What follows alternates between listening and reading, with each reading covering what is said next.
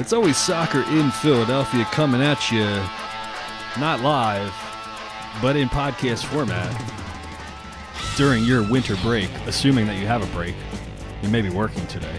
It's that time of the year between Christmas and New Year's, and you don't really know what day it is, or what time it is, or where you are, or what you're supposed to be doing. But I'm here in Fishtown with Baxter. I've got Russ Joy joining me via the internet today. Russ, what's going on, man? Yo, man. You know what time it is? It doesn't matter if anybody knows what time it is. It's time to trade a nice young right back for Jack Diddley Squat. That's what time it is. It's time to let go. Time to let go of youthful guys that you might have had some promise in and trade them for some allocation money that's really nothing. So this is the emergency podcast that never was. I was thinking about doing the emergency pod. Of course, somebody's dead. If this is the emergency, somebody is long dead and buried.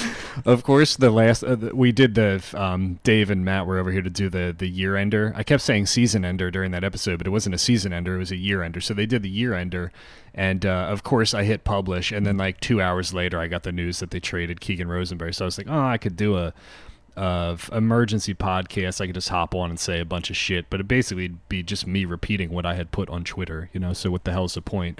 But I figured, like, what the hell, it's still a topic worth talking about even a week later. It's not like we're going to get any other news between now and the next 2 weeks anyway, right? Probably not. So why not get Russ on here? Russ and I are doing a 2-for-1 bingo recording special tonight. It's a twofer.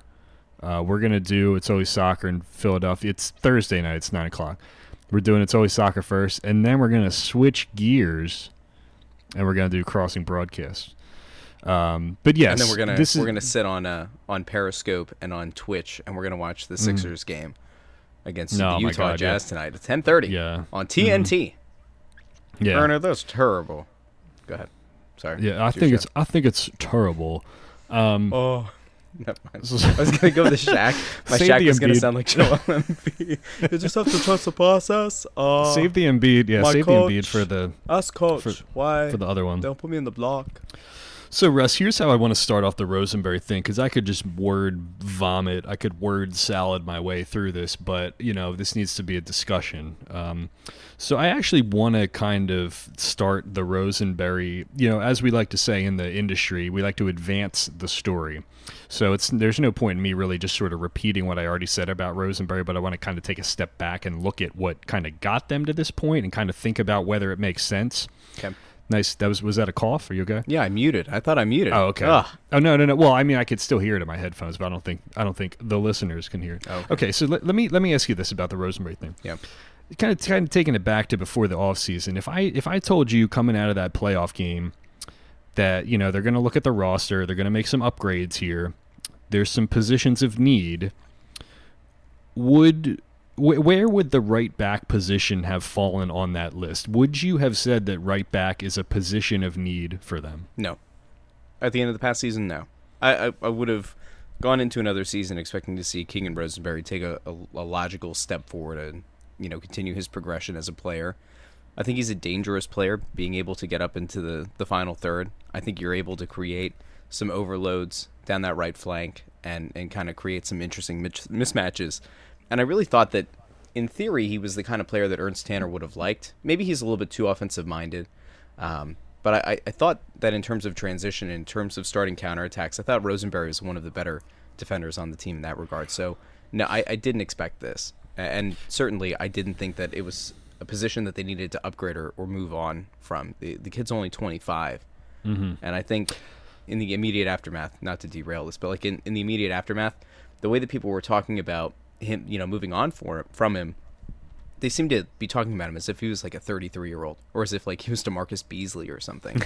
Yeah. He's 25. He's still learning the game. He's a local kid, and this whole thing to me is just strange. But no, I wouldn't have thought they needed to upgrade at this position at all. Now, upgrading at a position of need, I guess could be defined differently than. Obviously, if you can theoretically, if you could upgrade at any position, you would try to do it, right? Yeah. I mean, if you could upgrade from Andre Blake to David De Gea, you would That's not do an it. upgrade. It doesn't necessarily. Let's piss off all the United fans. Oh God. Oi, we got 2 wins since we got rid of Jose Mourinho. I don't know what you've seen. You know, City's over there going 2 losses in a row across town. It's a new day for Manchester. Yeah, and I'm done. Ole Gunnar That's right. Solskjaer is going to That's right. deliver I'm us to the promised land. We got a big win over Cardiff, and who else did they beat? Some other shitty team. Cardiff Brighton ain't or part of the something. championship, though. You know what I mean? Yeah. I'm done. I swear. So listen, all right. So it's one thing to have a position of need. It's another thing to just make an upgrade where you see it. You know, like you said, Keegan Rosenberry is only 25 years old. By all intents and purposes, he's entering his prime right now, or he's in his prime.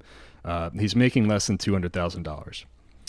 You know, starting right backs who are 25 years old, who are domestic players, do not count as internationals. I mean, those players don't grow on trees. You know what I mean? No, and it's especially helpful, obviously, in the U.S. Open Cup, not having, as you mentioned, to use an international roster spot. Like, Right.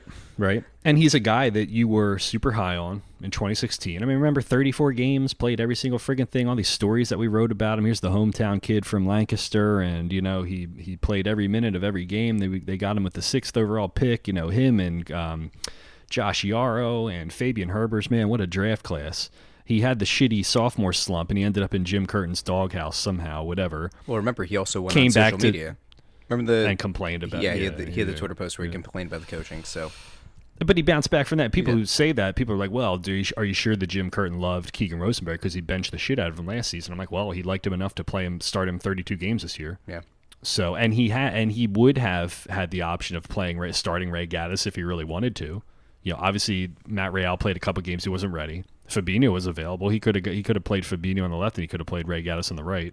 Mm-hmm. So I don't know if I necessarily buy that idea that Jim was super like anti Keegan, you know? Yeah. Plus I think because he knew Keegan as a player growing up and he was part of you know, some of those youth teams and he was involved in Reading and stuff like that. I think that made it easier for Jim Curtin to be harsh with him, to bench him and to give him the doghouse tough love kind of thing.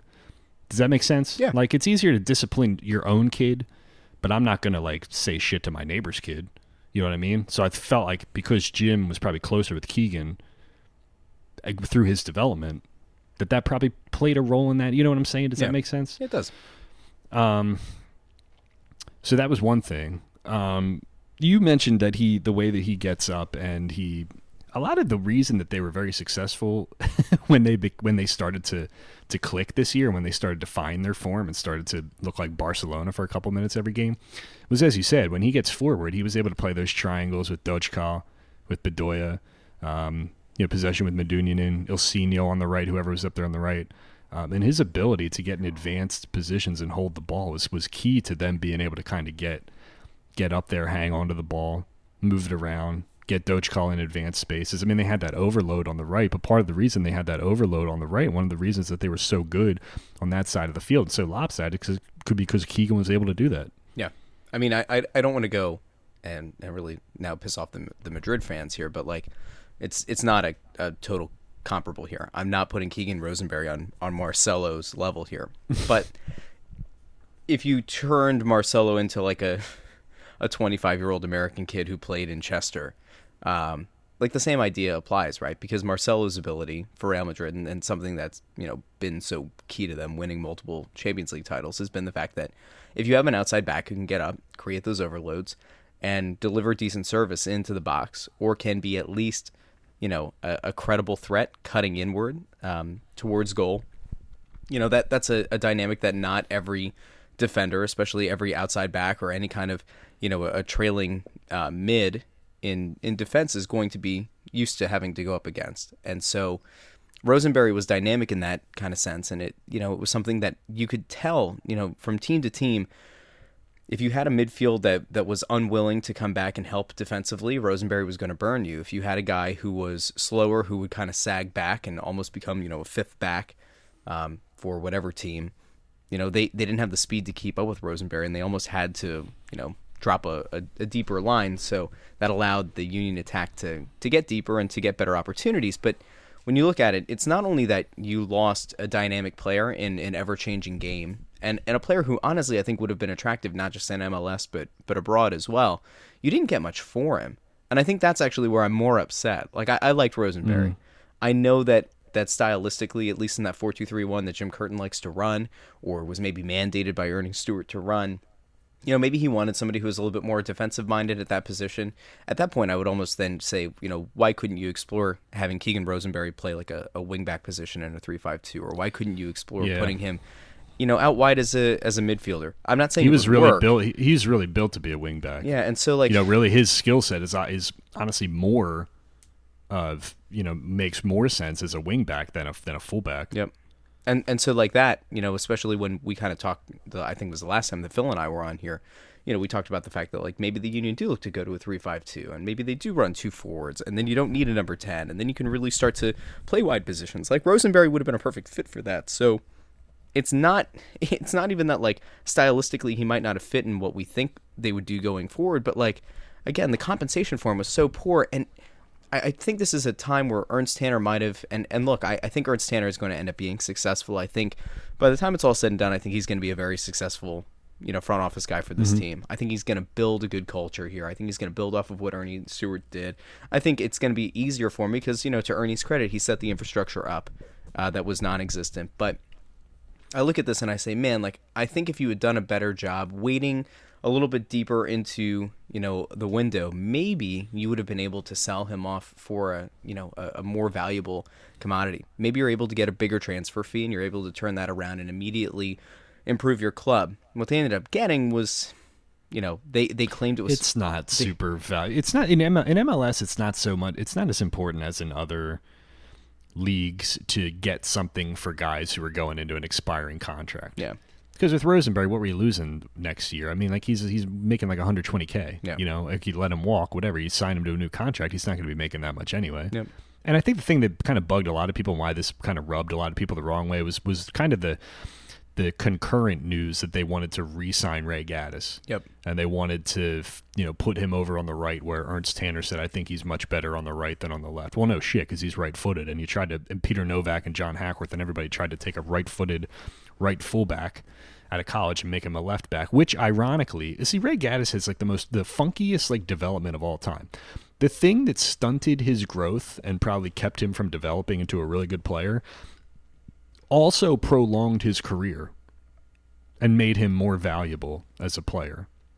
Because if Peter Novak and John Hackworth didn't fuck around and put him on the left side of the formation to plug a gap based on their own personnel decision making shortcomings, then Ray Gaddis would have just been competing for the right back job his entire life and might not have beaten out Shane Williams or Keegan Rosenberry, whoever's playing over there. But because Ray was forced to play on his left foot where he was uncomfortable, he developed into this guy who was versatile as a fullback who could play on both sides of the field.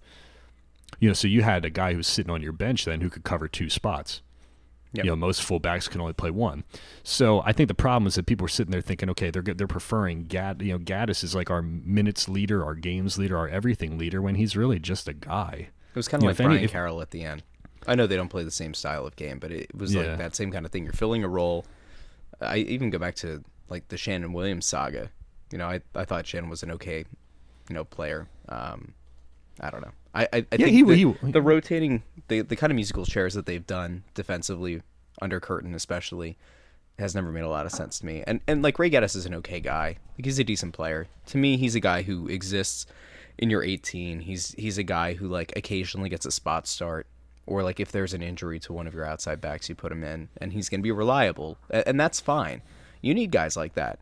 You know, in any sport, you need a guy who can come in and fill a role and not have too much expected of them. But you don't make that guy a starter. And you certainly don't sell off a 25-year-old for, you know, what they called in their press release for up to $400,000 in allocation money. Well, I have a whole exercise for that in a little bit, yeah. Realistically, they went fake first-round pick. This is I know. This is like This is the Nerlens Noel, the 2 second rounders. No, seriously, like it's a first-round pick, but it has all these massive, you know, protections. Well, if you 2 seconds, but like, it's all like there's 100,000 that's tied up in performance bonuses. Like, come on. I know, it's ridiculous. Is it? Well, if you listen, let me take it back real quick. If like Ray Gaddis set what, like the most games played or the most minutes or something, he broke one of Latu's records this year, right? That's something to be celebrated, yes, but you shouldn't, like a utility guy should not be breaking those records. Nope. Like the only reason he's on the roster is because he's turned into like the ultimate like glue utility guy because number one, you haven't been able to find anything better. And number two, because you fucked up his development early in his career to the point where, yes, now he can play a little bit on the left side. Like as a backup kind of guy, he shouldn't be a star. It's the funkiest thing ever. Could you imagine? It's like if I told you here's the red pill and the blue pill, and the red pill is that you will have a 5-year career as a decent quality like borderline starting right back in MLS, or the blue pill, which means that you'll play for 8 years, but you'll kind of be a shitty back and forth left side right side utility kind of guy that they can never afford to get rid of because you provide value and flexibility. Like, which one of those are you taking? Are you taking, like, play your natural position for 4 years or, like, be Bravo utility guy for 8 years? I'd flush them both down the toilet. No, I find another team. Just dream that you were drafted by another team instead. Yeah, I don't know. But isn't it such a conundrum with Ray? Like, yeah, it's like I want to celebrate the things that the guy does well, but I know that he should never be. That he shouldn't be in that position. How many other? Here's the question. Here's the question. How many other teams would Ray Gaddis start for? I don't know, man. MLS is weird. Like we want to frame this as if like it would only be here, but it wouldn't. There are plenty of teams in this league that would have found a place for Ray Gaddis, and probably Orlando or somebody. And look, I mean, screwed it up. Yeah. Ultimately, if you put Ray Gaddis on the market, like say you put both of these guys on the block, obviously I think there would be a lot more interest in Rosenberry for a lot of reasons. But I wouldn't be surprised if Ray Gaddis got you some interest. I just Googled because I was looking for the record that he set, and the fourth thing on the Google search was a Brotherly Game article, U.S. Open Cup trophy, U.S. Open Cup trophy could cement Ray Gaddis' club legend status. Listen, Ray Gaddis is a club legend. He might be a nice guy. He really might be. Probably the nicest dude I've ever met. Yeah. So he's the all-time club leader in minutes played. That is what he set it for. So, like, kudos to him. That's not the kind of guy that should be setting that record, you know? It should be like your talismanic striker or your goalkeeper captain who's been there for 10 years. It shouldn't be the utility guy who you met whose development was screwed up. You just wait, man. Ilsinho's going to challenge for that in a few years. He'll be like 45 smoking a cigar on the sideline, come in and do some futsal for like the last 8 minutes of the game. And that'll be good. I have a couple more macro Brad points. Pitt. No, Brazilian Ben Affleck. Sorry. There you go. Yeah. I like that. I have an exercise I want to do, and then just a couple more points before questions. I didn't know. But you're talking cardio. You're talking about the totals that they got for Keegan. So it's 150 in allocation this year. Yeah, it's 150 in allocation next year, right? So they don't even get it right away. It's what is it? 150 GAM. I don't have the breakdown. Yeah, it's 150 general allocation money. 50,000 and then 50,000 in targeted allocation money. Okay, so 200 this year, 100 next year, and then the other 100 is incentive based. Okay, so 25% of the deal that you got is not even guaranteed. Yep. Okay, so going by that, you've only got 300 guaranteed, right? I went to the MLS website, and now that they're actually showing some transparency and telling you how much each trade was worth with allocation amounts. Thanks, Don Garber. Thanks to Don Garber and the work of intrepid journalists. Here's some of the recent trades and the most relevant things based on those numbers. All right. David Accam, $1.2 million. Yamil Assad, who went from Atlanta to DC, $500K plus incentives. Vitas, the backup left back who wasn't even playing for Portland, he went to DC for $50K. International roster spots are going from anywhere between 50,000 and 150,000. Christian Ramirez from Minnesota to LAFC, $500K over 2 years plus incentives. Christian Nemeth from New England to Kansas City, $350K plus plus a first round pick and 100 in incentives, so up to $450K and a first round pick for him. Justin Miram, $750K and an international roster spot to Columbus. Fatai Alashi, $145K plus bonus money. Fernando Adi, $850K, $100K bonus incentive, and sell-on fees if he's transferred to Europe or something like that. Raheem Edwards from Montreal to Chicago for $400K. Patrick Mullins, $150K. Jared Watts, $100K. Lee Wynn, $700K in future considerations. Okay. So Go back number to, one, really quick. Go back to Christian Namath for a second. yeah, 350K and 350K 100 for a guy who over the last 2 seasons has put in 2 goals. Isn't that crazy? Well, and he's a player who was going back to his former team, Yeah. and this current team didn't want him, so that's probably why they got that deal for Just a lot for of so money to cheap, make a guy and they go got a away. first-round pick out of it too, Yeah. But here's what that tells me. Okay, number one, there's no way Raheem Edwards is more valuable than Keegan Rosenberry in an allocation money trade. Raheem Edwards, you get 400K guaranteed for. Keegan Rosenberry, you can only get 300K guaranteed. Yep. And the other thing here, I'm looking at Maybe these Jay totals, and Sugarman I'm had to make a mortgage payment. I don't know. how much? See, here's the problem, Russ. I look at all these names and I see like attacking players. Yep. Lee Wynn, Fernando Adi, Justin Miram, Christian Ramirez. Like defenders just are not properly valued in this league, and you're not getting the required dollar amounts that you would for a 25-year-old domestic fullback who's just entering his prime right now. How can anybody justifiably say that a player like Keegan Rosenberry is only worth 300K when Raheem Edwards is going for 400K? Patrick Mullins even got 150K. You know what I mean? It just doesn't seem. I think that's the thing, though, like, Kevin. Like, I don't think we have a comparable for this because I don't think a lot of teams that might have developed a young outside back, a young defender of any kind, are really looking to put that guy out on the market. Yeah, that's true. Like, I mean, is that just the thing we don't? The market is just not. I think it shows more flushed out enough for us to know what the proper total is for something like this. Yeah, like I think it shows that the teams are more committed to, maybe switching up the attack and trying to develop the defense a lot more, because it is so hard to go. I mean, I think I've compared it before that young defenders in MLS are kind of like relief pitchers in baseball. Like you really don't know what you're going to get. You could very well try to bring somebody in on a 1-year deal, and like maybe he ends up becoming a real lockdown defender, and on the flip side of that, like maybe he's total trash. But like you could have a kid who's 19 when he comes in the league, and by the time he's 25, like maybe he's in good shape. Like I don't know. I feel like defenders in this game, especially with the way that MLS is changing, the way that the speed of the game is changing, and the way that I think managers are now starting to work in more complicated tactics. Maybe Philadelphia is not part of that equation, but in the ever-changing landscape of MLS, like I think a lot of these teams, especially with academies now, like they're trying to develop this next wave of defenders, and honestly, like I think any other team, if you put Keegan Rosenberry on practically any other team in this league, if he's not the starter, he's very close. He's knocking at the door, and I just don't think that the other teams in MLS would be looking to actively sell him and sell him as low as the Union did. And I think that's the real problem. That's a good point. Yeah, that's a good point. There's just not a lot of stuff to compare it to. I'm sitting here trying to compare him to a bunch of attacking pieces that were moved around. And teams are probably willing to spend more on attacking players to make a big splash and take a gamble on getting a goal scorer too. So that's hard to, look at what the Union did with David Accam, for instance. Just a couple more quick points, and then we can get to the questions here.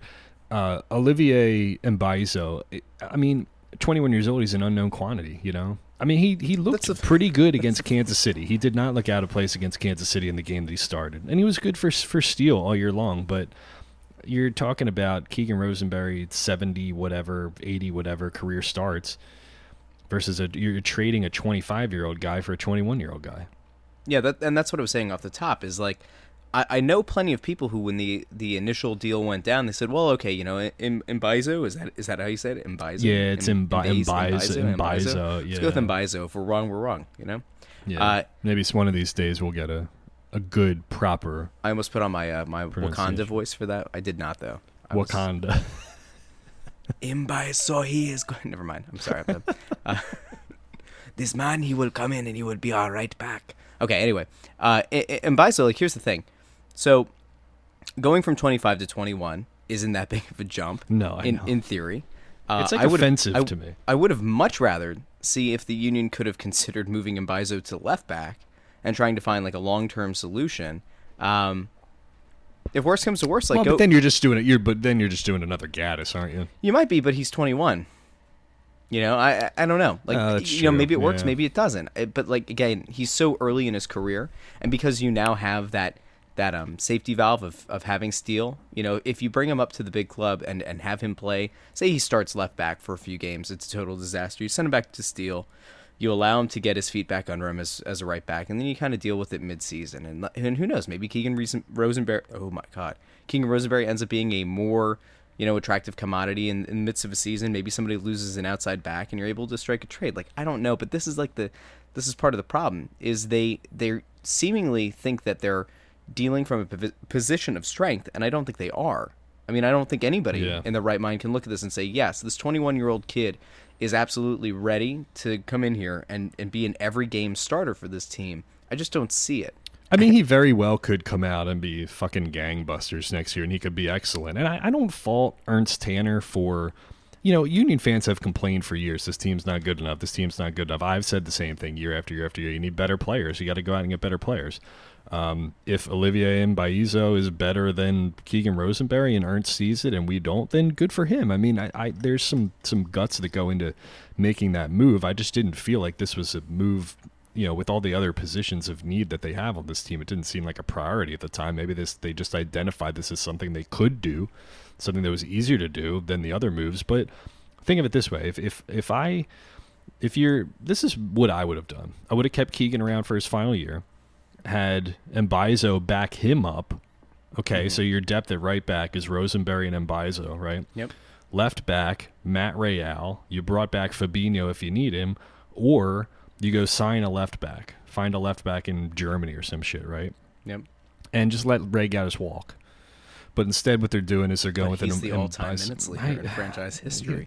What's wrong with you? Yeah, I don't...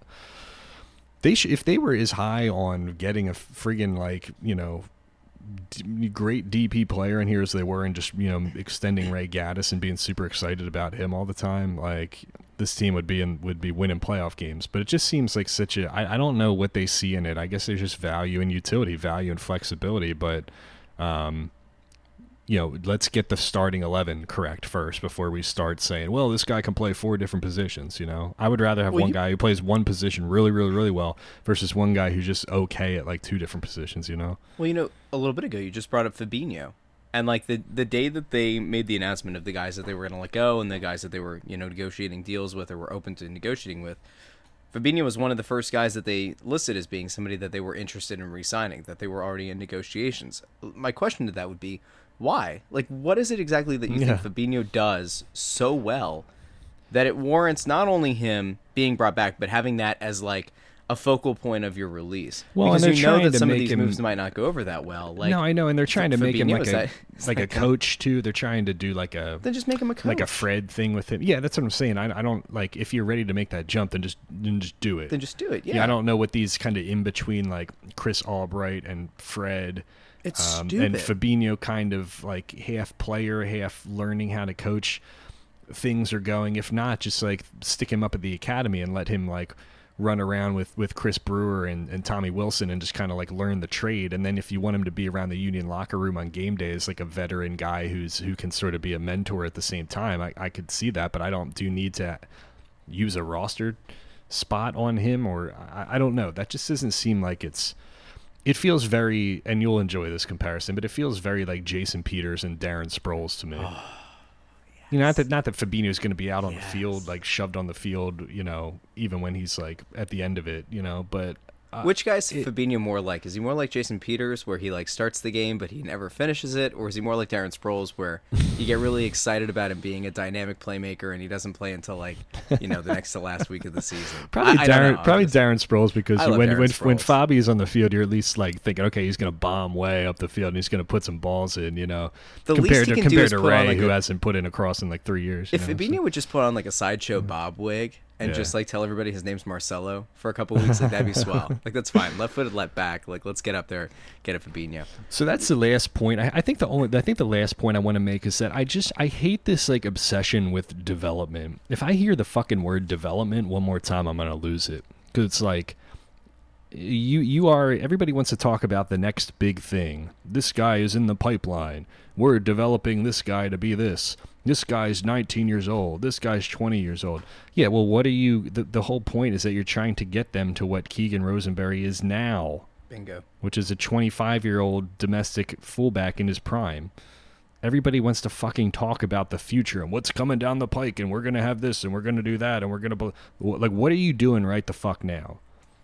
Are you going to win right now? I don't want to hear about the next 19-year-old. I don't want to hear about the next 18-year-old. I don't want to hear about the next 20-year-old or 21-year-old. I want to know who you have in your starting 11 now, and is that good enough to win a playoff game or win a trophy? Like, I'm so over this play your kids and development and blah, blah bullshit that I have to hear all the time. Like, we're Ajax or something. Everybody in MLS has to be Ajax. I've said it a million times before. The goal of the Philadelphia Union is not to develop players for the United States national team. It's to win MLS games, and it's to put trophies in the cabinet.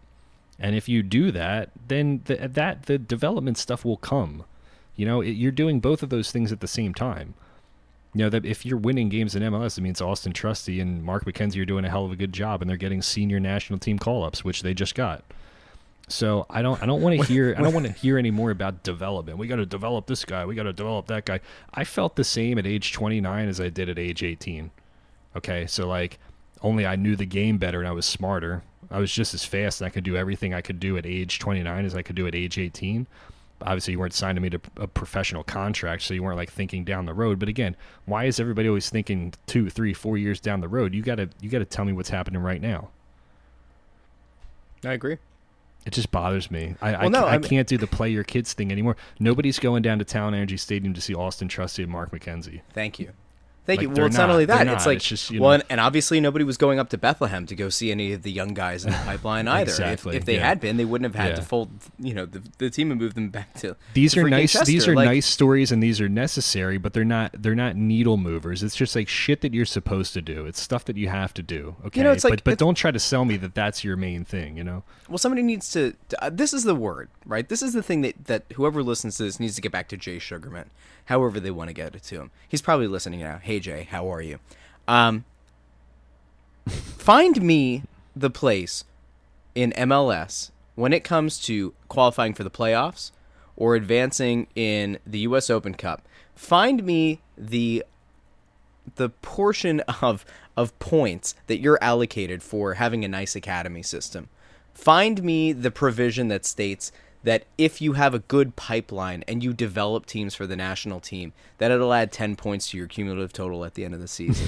Find me the provision that says, hey, you know what? We have the best USL team. We have the best youth academy system. And by the way, we play at a beautiful stadium. And get me the supporter shield with that. Can you? No, you can't. Because nobody cares about the gradual progression of things. People in every sport lose their job because the timeline is too far out, because what you're doing isn't affecting the on-field product enough to make it a legitimate contender. Nobody's sitting back waiting for guys to go through YSC to all of a sudden make the roster in 2024. Soccer, if nothing else, and the way that MLS works, you have the ability to put these academy things in place. You have the ability to take a risk on guys and take flyers on guys, with steel. You can take all those risks at that level.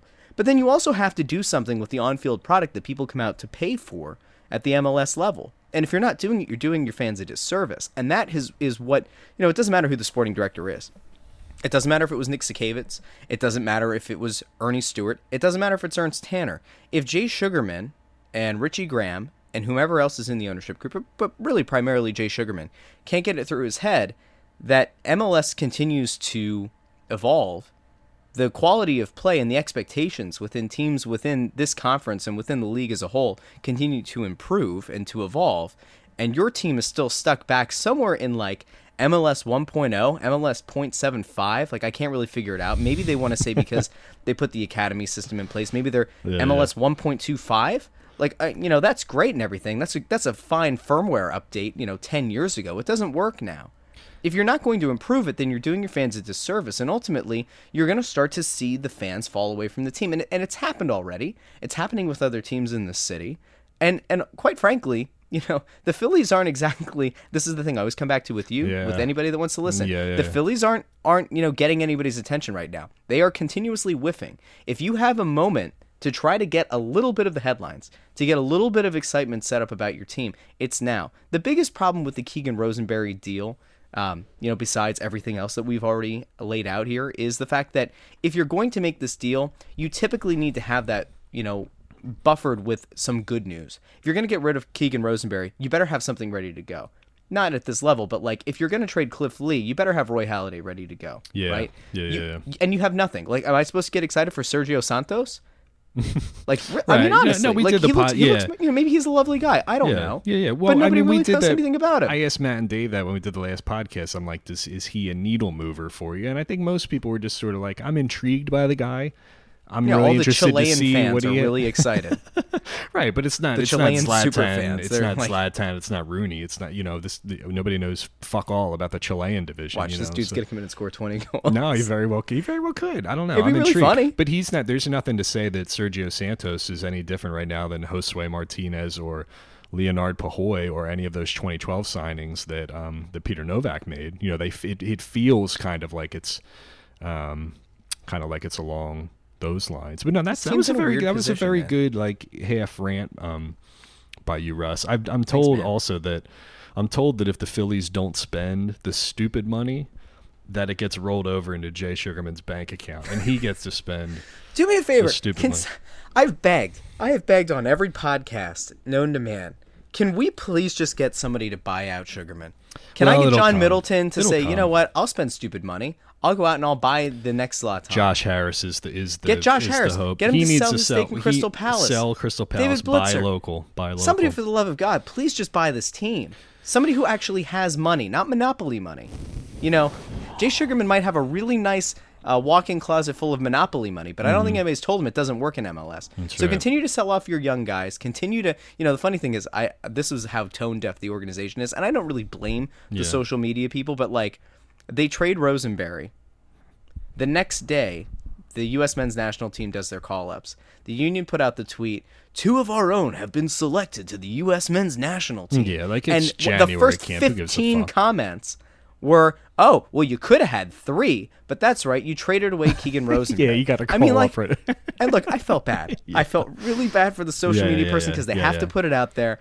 But like, come on, guys. Yeah. All this said, Yeah. I think Ernst Sanders is going to do a good job. But like, again, how much can he really do if he's given, some sardines? Well, I'm if he's intrigued. given like minimal Yeah. assets and funds to go out and actually acquire these guys. I don't know. I man. personally, for the record, obviously, I did not agree with the Rosenberry thing. However, it's a forward-thinking, gutsy kind of thing from Tanner. And if Mbaizo ends up being the truth, then full credit to Tanner. Who the hell knows? I mean, it's not something I would have done, but it says to me that he's interested in moving this thing forward and whatever. All right, you want to take some questions?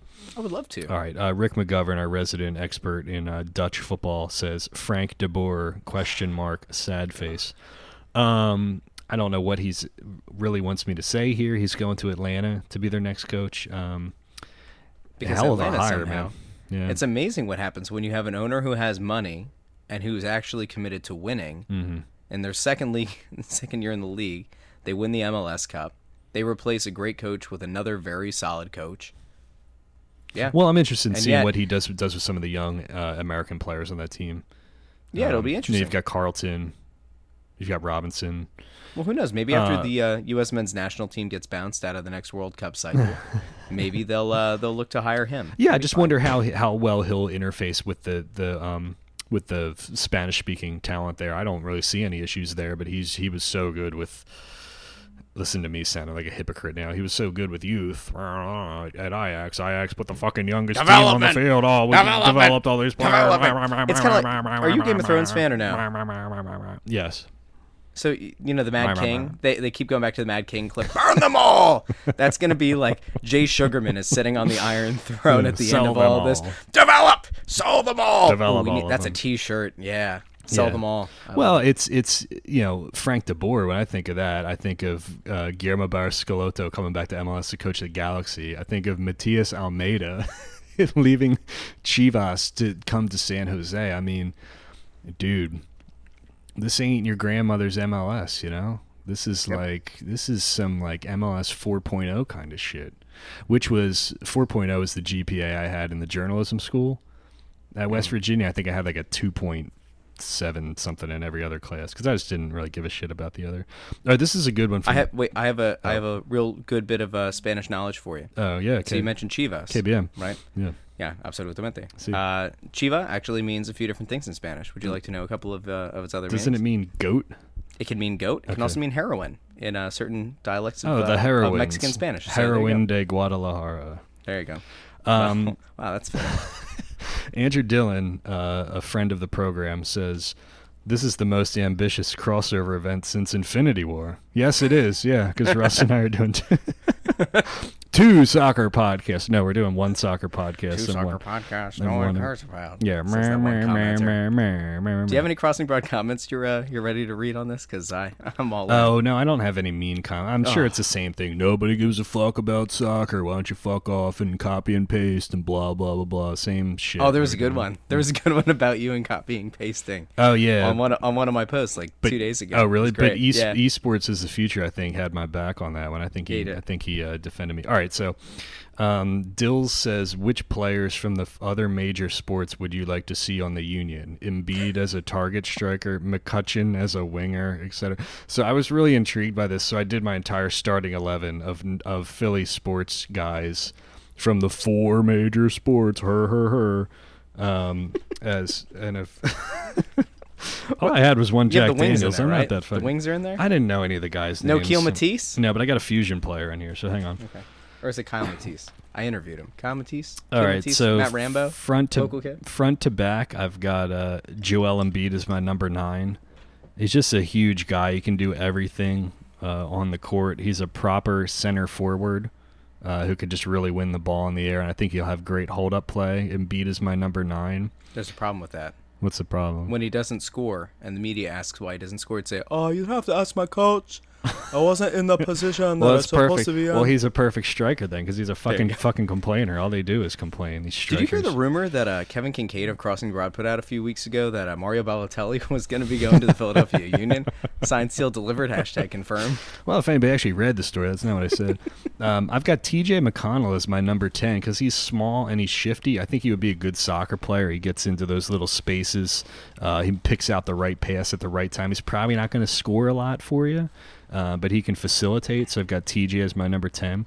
Then on the left wing and the right wing, I've got Claude Giroux and Jake Voracek. I've got the Flyers contingent playing on the wings there. I think I could see them kind of slashing him behind Joel Embiid there and getting in on goal, mucking and grinding and getting some jam in the building and putting the biscuit in the basket and playing some old-time Flyers hockey.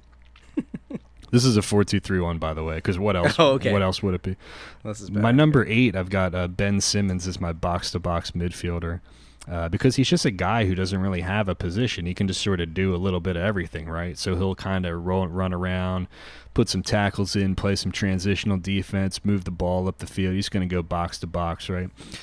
My number 6, you know I'm not a baseball fan. I don't really know shit about the Phillies, but I got Aaron Nola as my defensive midfielder, my number 6, because he's steady and he's reliable, and you know what you're going to get from him. You know, I mean, you get it's rare that you get a bad performance out of Aaron Nola. And then my back line is all Eagles players here. I've got Malcolm Jenkins playing left back. Okay. Because he's just sort of all over the place, and since nobody can develop a left back, you're just going to put one of your best players over there, right? And so I got him playing left back. Zach Ertz, I figured since his wife Julie is one of the best center backs I've ever seen, that he's probably a good center back too, right? So I've got him playing left center back. I've got Alshon Jeffrey at right center back because he's really good in the air. You know, you can win a lot of 50-50 balls in the air. You just sort of throw it up there and he'll win it. And then at right back, I've got I couldn't think of anybody else. I wrote Avante Maddox because he's played like a bazillion fucking positions this year, right? It was either him or Cravon LeBlanc, just because I wanted to get Cravon's name mentioned on the podcast. And then my goalkeeper is Carpe from the Fusion. For no real reason. I just wanted to be an asshole and put a Fusion player in there. So I'm trying to put an 11 together. I'll come back to it. We're going to get Carpe into the Crossing Broad top 25 athletes next year. I'm going to slide it in there. Yeah.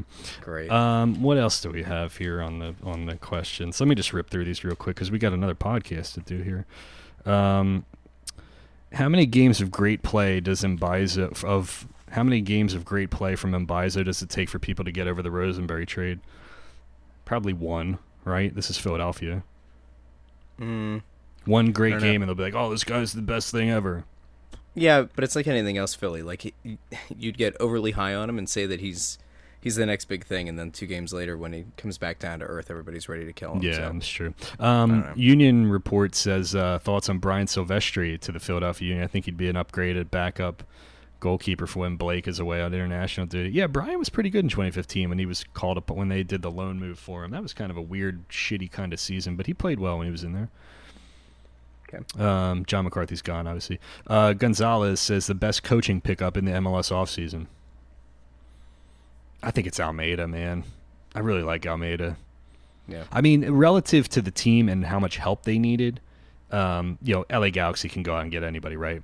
Atlanta's a huge clout name now after 3 fucking years, right? But San Jose to grab the manager of Chivas Guadalajara, who just won the CONCACAF Champions League, that was a huge coup.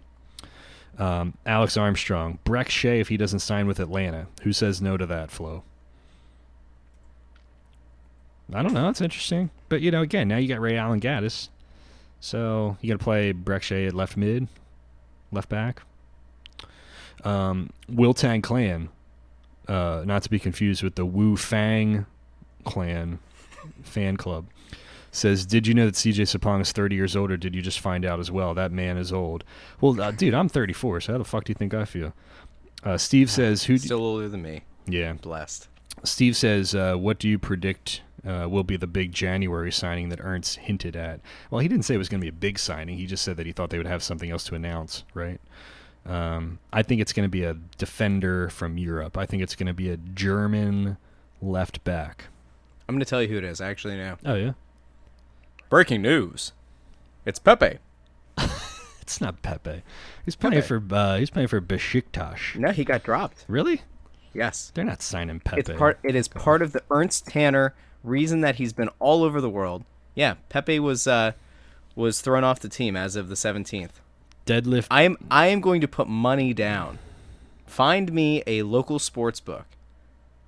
I think it's going to be Pepe. Do you think Pepe is coming to Philadelphia to be the third center back behind a couple of 20-year-olds? Buddy, he's going to take over. No, he isn't. Pepe's going to play where Pepe wants to play.